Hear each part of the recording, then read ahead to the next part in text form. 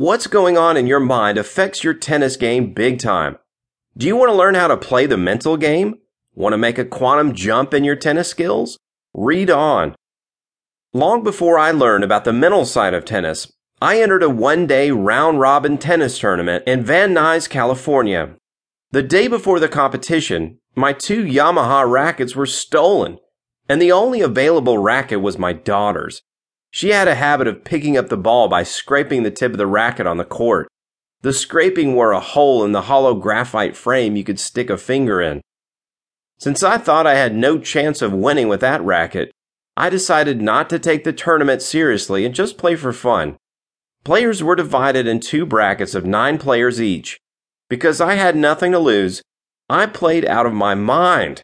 I wasn't thinking about it, but my game was on a high.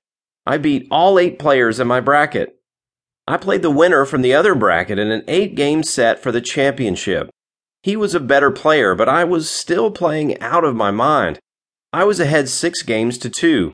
Only 2 more games and I would win the trophy.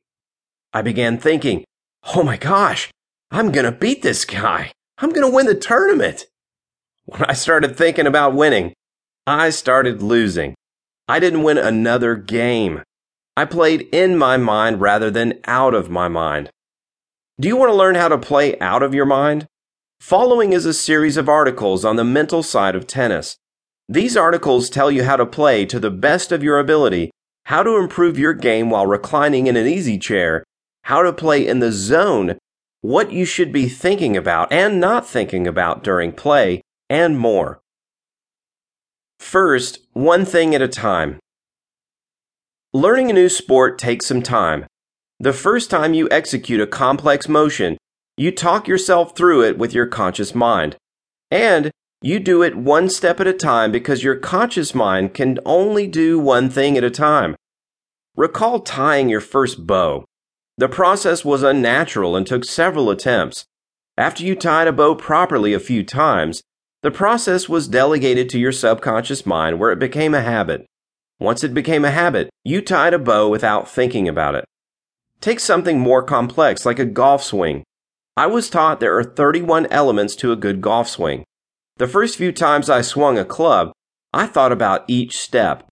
This step-by-step motion produced a swing like a flickering old-time movie. It wasn't until each step was turned over to my subconscious, which can do a zillion things at a time, that my swing became fluid. When a complex task is performed by the subconscious, it is easy because your subconscious can handle an unlimited number of tasks at one time, effortless because it's unconscious, graceful because it is a unified, coordinated motion, and natural because you don't have to think about it.